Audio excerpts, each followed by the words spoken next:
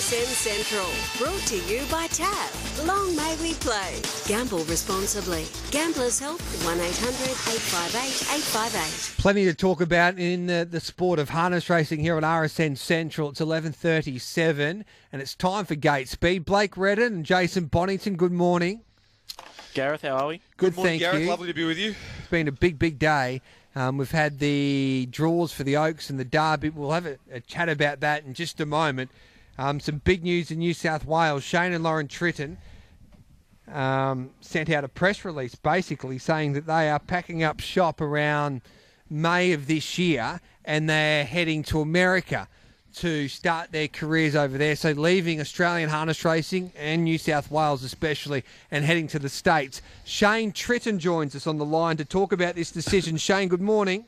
G'day, mate. How you going? Good, thank you. When did you start to think about this?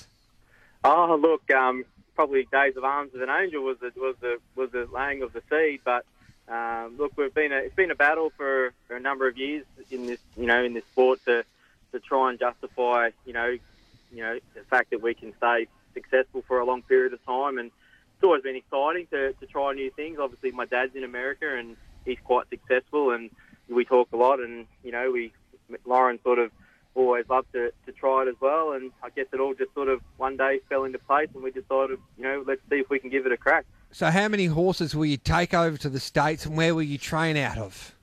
So at the moment we're up to about probably 10 to 12 that we're taking at the moment. We're going to go and train at a place called Pine Bush where my dad's located in a training centre there, so we're sort of going to kick off. It's about an hour north of sort of Yonkers and the Meadowlands, so it's a good spot, and it sort of gives me and Lauren a bit of an advantage that we've got someone there that's sort of been there and done it before and been there for a lot of years with good success, and he can kind of guide us in the right ways to go about things. And so hopefully, it's a lot of work to do. It's very, very stressful trying to get all this organised, but we just wanted to let everyone know that the decision is made, and we just got to work towards the goal of getting there now. Jason Bonington and Blake Redden are with me as well. They might have a couple of questions for you, Shane, and they might ask you, if you're leaving New South Wales, you should have come to Victoria, Jason. Oh, look, I enjoy my time down here in Victoria, but I'm not saying that Shane and Lauren should come. I've read the press release a few times that you sent out, and you've been magnificent right throughout the training career, Shane, in terms of sending out that correspondence to owners and those people associated with the stable. But you do make a pretty special point of suggesting that administration right around Australia need to lift their game to try and keep people like you, in here in Australia, and also in a situation where perhaps they can make a little bit more money and not be scratching around to survive. But it's not a simple issue, is it? Would you have 2 or 3 things right now that you would like to see instituted? It's too late for you because you're already making the move to North America, but if you believe that other people are going to make a similar move, give us 2 or 3 things that you would change if you were in charge. Yeah, look, there's one particular thing that it's been a real battle of the Trainers and Owners Association in New South Wales, that we try to bring in a starter fee for trainers the same as the drivers get, and what it meant was, and it may not have made a big difference for me because we're a successful stable and we make our share of prize money, but we've got too many trainers that go around every week running sort of 4th to 10th that go home with no money at all, and as much as they may get paid to train those horses, but most people do it for costs, and they literally don't get paid for the job they do. So, I think that's the starting point. I think people need to be paid to turn up, just like the drivers do, just like the stewards do, just like the administrators do. So I think that is the first step that harness racing could do to make the biggest difference that this sport would have ever seen, to actually pay people to participate. And that way, you don't have to be successful to be guaranteed to put money on the table and put food for your family every week. So I think that's a huge one. Look, everything else, it's tough, and I'm not blaming anyone for anything, but I just think the ball has been dropped when it comes to worrying about the people that survive on this industry financially, and that we worry about owners and everyone, which is majorly important.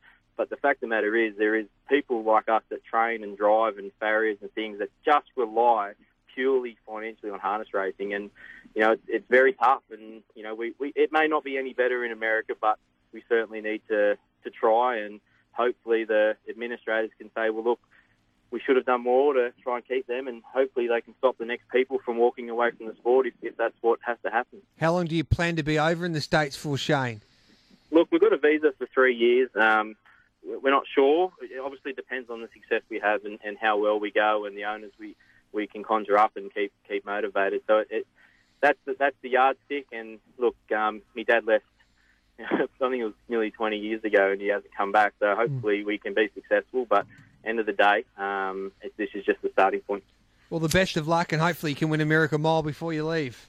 Mate, that'd be nice. We've certainly had a few cracks, but I'm just not sure I've got the horsepower at the moment. But you never know, we might sneak one in. We always generally do. Thanks for that, Shane. Thanks, mate. There's Shane Tritton. Big news today, one of the leading trainers in New South Wales and this country, packing up shop and heading to the States. Jason, did that surprise you?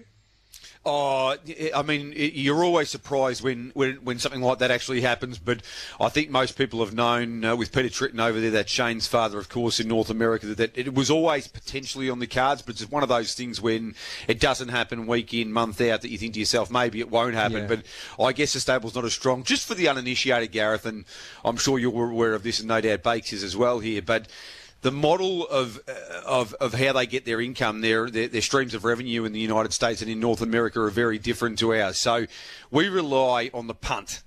Well, I think most people know that. Victoria and Australia rely on the punt.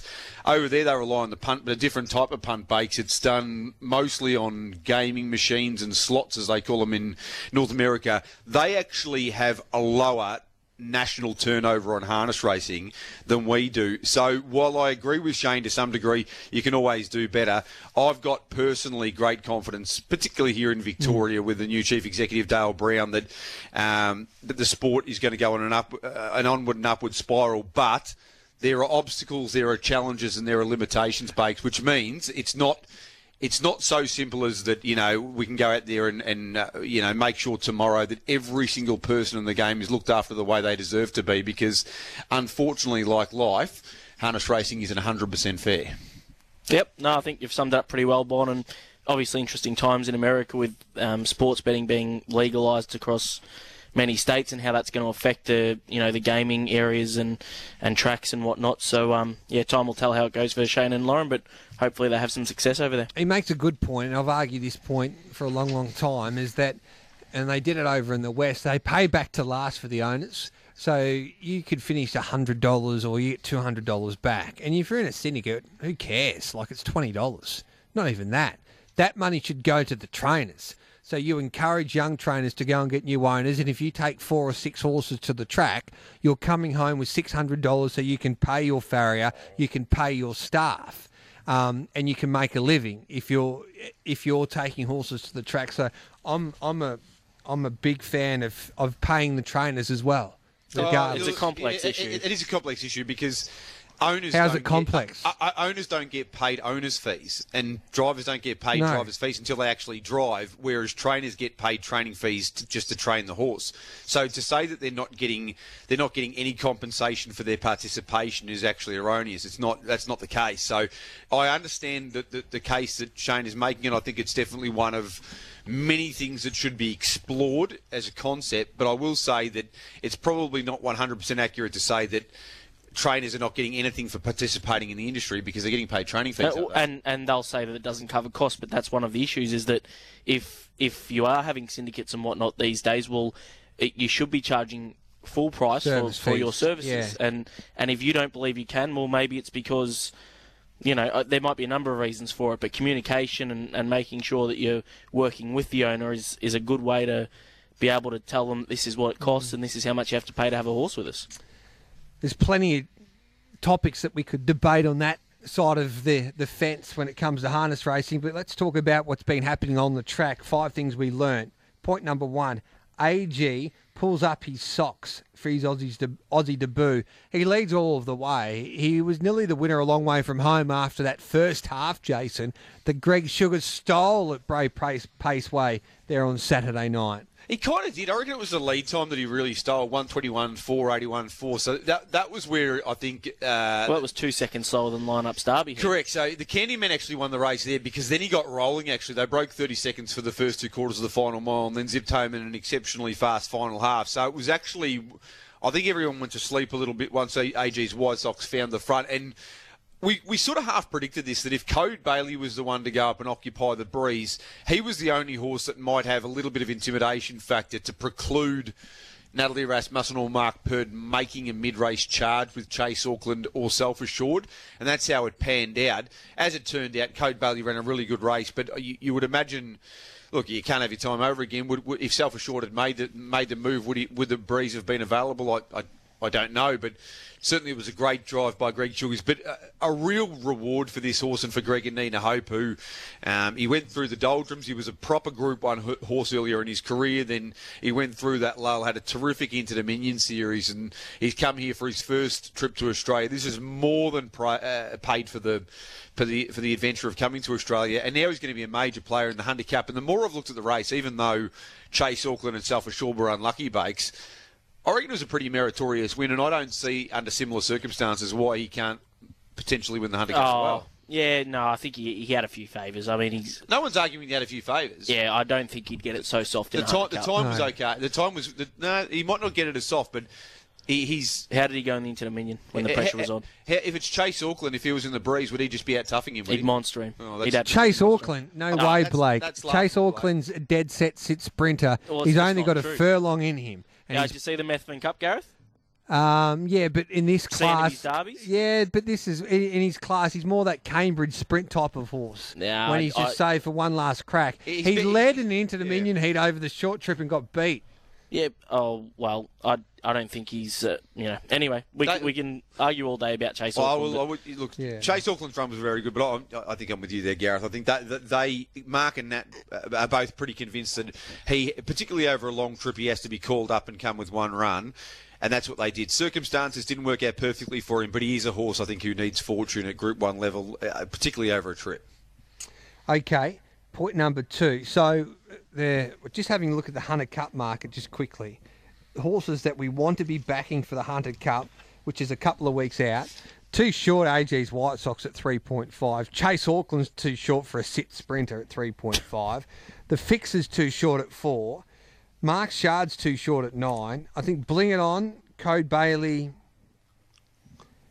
Elder Orlando might be worth a punt each way. Well, yeah, I can't agree there, Gareth. I think Chase Auckland and the Fixer are clearly the dominant two there, Bon, and while the others on their day could potentially do something. They're too short, Blake. No, they're not. Absolutely not. I think it's the nature, obviously, of fixed odds markets for pre-nominated races. They're a waste of time. Almost always you can't bet into them. The Fixer should be favourite and a clear favourite. Tell Me Tales is in this market, and unfortunately she's broken her leg, so she won't be going around if you want to have a bet on her. But if I was going to have a bet on one, you might say potentially Alta Orlando, because over in New Zealand he was pretty much as good as these horses. He's done a terrific job since coming over to Australia, and I think there's a pretty solid form line coming out of the Shirley Turnbull Memorial, because our Uncle Sam's run a couple of really good races here.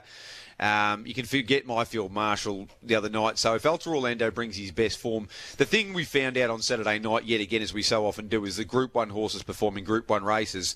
There were only 4 or 5 Group 1 winners in the field, and they've occupied the first 3 or 4 positions. So, they occupied the first 4 out of 5 positions. So, Alta Orlando's a Group 1 horse. If you want to have a little lash, I won't be. But if you want to have a little lash, the 13's okay. Okay, let's have a chat about point number 2. The Derby Shock as favourites on the brink of basically being non-existent. Yeah, well, that will likely be the case. I think we're all expecting with Be Happy Mac the emergency drawn barrier 11. Will he get a start? Well, I mean, I don't think he will. I don't think he will. No, he's being backed. We won't know. 100%. And this is no ducks and drakes and no obfuscation, so to speak. But can you use words we can understand, Jason? Well, Gareth, if you want to come, we'll do a vocabulary test. That we know we won't know until Saturday, will we? Yeah, there you go. Thank you. Keep it simple. So who wins the Derby? Our lineup wins the Derby, I reckon. Yeah, I'd probably have him on top. I think MacDan's being disrespected at $41.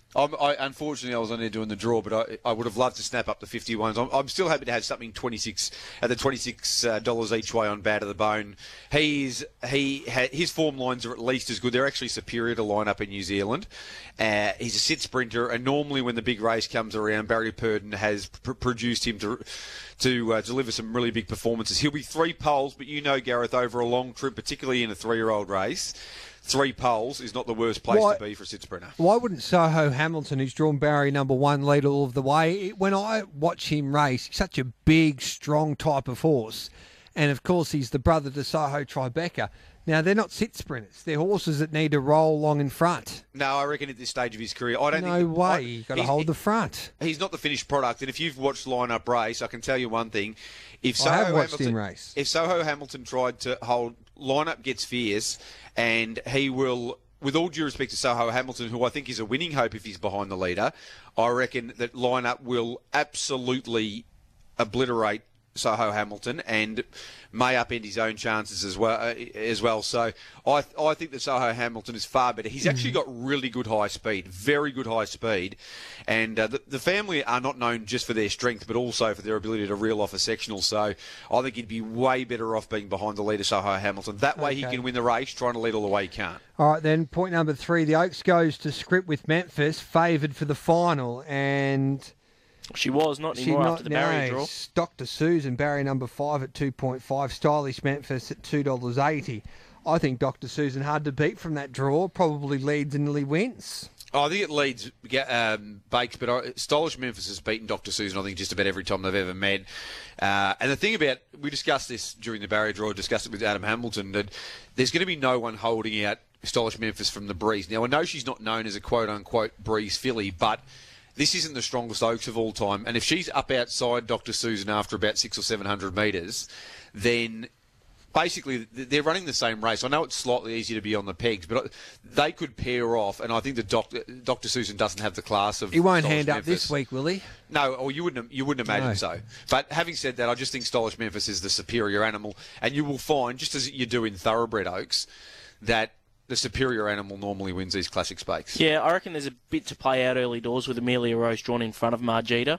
Wouldn't be surprised if Amelia Rose tried to use her gate speed early, and that would, put Margita in front of a couple at least. So that's something to look out for. But I thought Good Faith was as good as anything in the heats. I know Barrier 4 is a bit awkward on paper, but she's $8 a place. I can't see why she won't run really well. Okay, point 4. Trotters put on an epic preview of the Great Southern Star, and I thought it was just a terrific race, wasn't it? It was a sterling duel. Dance Craze taking on the proven champ who just couldn't get past her. At the end of the day, Bakes, this was what we actually needed heading towards the Great Southern Star. We're going to get another preview with the Dullard Cup where Oscar Bonavina is going to turn up and a couple of others, massive Metro as well, Temporale from New Zealand. But Tornado Valley is the king of Australian square gating. Dance Craze is the queen.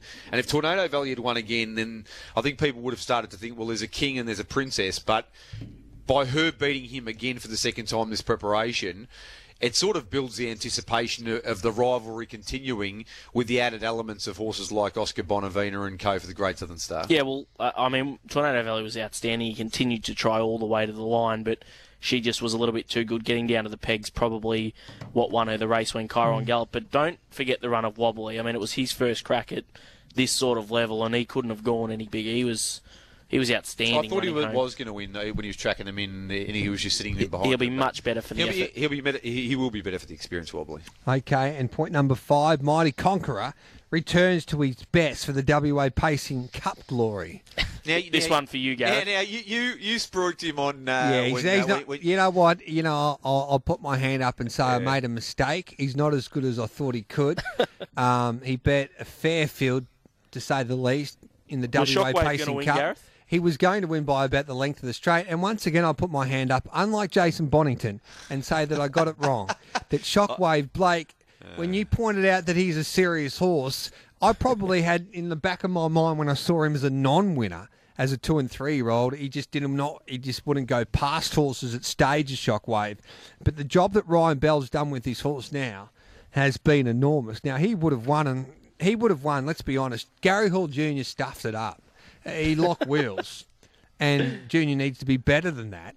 And he made a mistake on the big stage. And I think he did put his hand up and say, I made that mistake. He doesn't make many, and he's won many a big Group 1 race because of his brilliance, but he was incompetent there on Friday night locking wheels. I've actually got another bone to pick with your mate, Why? Gary Hall Jr. He wrote on Twitter the other day that a steward shouldn't uphold a protest unless they're 100% sure. Yes, that's right. Now, how on earth can you be 100% sure that something that hasn't happened would definitely happen under different circumstances? Well, that's the whole idea of a protest. That No, you, it's you not. think... No, it's not. It's beyond a reasonable doubt. Yes. You can't be one. That's like when you're doing a review of the race and saying something would have won if it hadn't galloped or it hadn't locked wheels. You can never be 100% sure that would have happened, Gareth. No. So Gary Hall Jr., you're a wonderful driver. You're one of the best, but he's not that you've smart, copped 2 whacks on Central today on Gait Speed. And he listens to this show anyway. Good morning, Junior. Hey, Blake, just a quick one here. I think Shockwave can be really competitive when he heads across to that New South Wales carnival, like following a quick speed at Menangle. If he can handle that track, I think he's nearly one of the most improved horses in this country. I love it. I think he'll suit won me Menangle. over. You make it. You talk so much more sense than your colleague. Well, we try, Gareth. He's tipping San Carlo probably for the Hunter Cup, is he? Where is San Carlo? He's not in the Casey Classic. No, he's going to go around at Mildura as a little... Really? Will he definitely be in the Hunter Cup? He'll be in the Hunter Cup, yeah. Okay, interesting. Jason's pin-up horse in the middle of the carnival is heading to Mildura. How about Gareth, who's one of the 8 towns he's from is Mildura. He's actually laughing at Mildura now. No, I'm so, not. so the people in the Sunraysia, you've not only been abandoned by your poster boy Gareth, but he's now laughing at you. No, I'm not. I'm laughing at he should be racing at Melton on Saturday night instead of at Mildura in an open class event. I love Mildura. And I love the Cup Carnival. Do you agree with me, Blake? No, I agree. If he like Jason's pin-up horse on the big stage, he's going out to play reserves when he should be playing in the seniors. Yeah, it doesn't look. Nothing anyway, against Mildura. I love Mildura. As long as they get the job done, I suppose, on Hunter Cup night, but you'd probably prefer to see him in the Casey Classic. You know what point I'm trying to make, Jason? I do, mate, but look, at the end of the day... You agree or disagree? He's had a lot of hard runs. I actually don't see any point for why you would want to go around necessarily, particularly if you think the horses had a couple of hard runs. You can't be in everything, and why not go in fresh, Bond? Don't you reckon he's a good fresh horse? Well, this wouldn't be actually fresh, would it? But I've made this point a couple of times that I reckon... It's about a 5-hour float trip from Shepparton to Mildura as well. Is San Carlo, that's going to be the problem with Inter Dominion next year, maybe. I reckon it's San Carlo, if he's going to now, in the twilight of his career, get another reasonably big race win, I'd like to see him going completely fresh, but that's not going to be an option for the Hunter Cup, I'm afraid. I'm not trying to tell Steve Donoghue how to train. He knows how to train a lot better than I. But in Steve's defence, he might be thinking, as you pointed out, Jason, he's run so many mighty races doing plenty of work, and his form's tapered off, let's be honest, over the last month or so. But this could just be a confidence-boosting trip to Mildura. Is that how you see it? Well, the thing is, it was an enormous run, a massive run, a gargantuan run on the Bendigo Cup, and then he obviously, well, it certainly appeared as though he raced a little bit flat at Shepparton for his hometown feature. He got beat a long way in the Bendigo Cup, like everyone else, really. Yeah, but they went 54-9. Yeah. He was outside the leader, and he beat the overwhelming majority of the field home. So, I mean, they went 54-9 in the Bendigo Cup. They went 56-1 in the Ballarat Cup, so they've gone 1.2 seconds faster. He's been in the breeze and done an enormous job, but he's been to war a lot of times, and I don't mind the idea of taking him up for what is basically a trial for a bit of cash at Mildura. Yeah, I've got a bone to pick with you two as well. Yes? The barrier draws, Gait Speed, why wouldn't they be announced on this show? Great question. Instead of Sky Racing at 9:30 in the morning, when you probably get more people listening to this show, Jason. Any chance? Good question. Good question. I just think that I think that it's a great opportunity. We don't get a lot of opportunities to do things on Sky One because you're such a magnanimous and generous person, and because you're such a lover of the trots. You give us so many opportunities, Gareth. But unfortunately, loyalty in this game is in short supply, and so when we get the chance to be on the Red Channel at 9:30 in the morning, who's watching? Unless you're betting in America. Well, I reckon, sadly or fantastically, I reckon a lot of people probably are watching at 9:30 in the morning. And certainly Ben. Well, Ben Way's on for a start. So why wouldn't you tune in to watch Ben Way? What a handsome man. Thank you, boys. We'll catch Thanks, up. Gary. There's a big announcement, in fact, I think, on RSN Central regarding the trots on Thursday, and we have a big competition that we're going to organise as well that will be something a little bit different. I'm looking forward to having some fun with this, which will have to start next week, but I can't give too much away. Text us later, Gareth. Tell us what it is. Hi, Blake, you should know about it. Jason but I knows don't. about it, but I'll tell you a little later on. Alrighty. Always a pleasure, boys. So who are we backing first of all, Oaks and Derby? I want to have something. I reckon Stylish Memphis get on now because she's So, only shortened for the Oaks. You both got $100. For both races? Yes. 100 straight out on Stylish Memphis, and in the Derby, I'm going to have 20 by 80 on Bad of the Bone. I'm having 20 by 80 on Mac Dan and Good Faith. All right, then I'll like Blake a little bit of value. Jason, good punting. Bugger off, Gary. There's Jason Boddington and Blake Redden.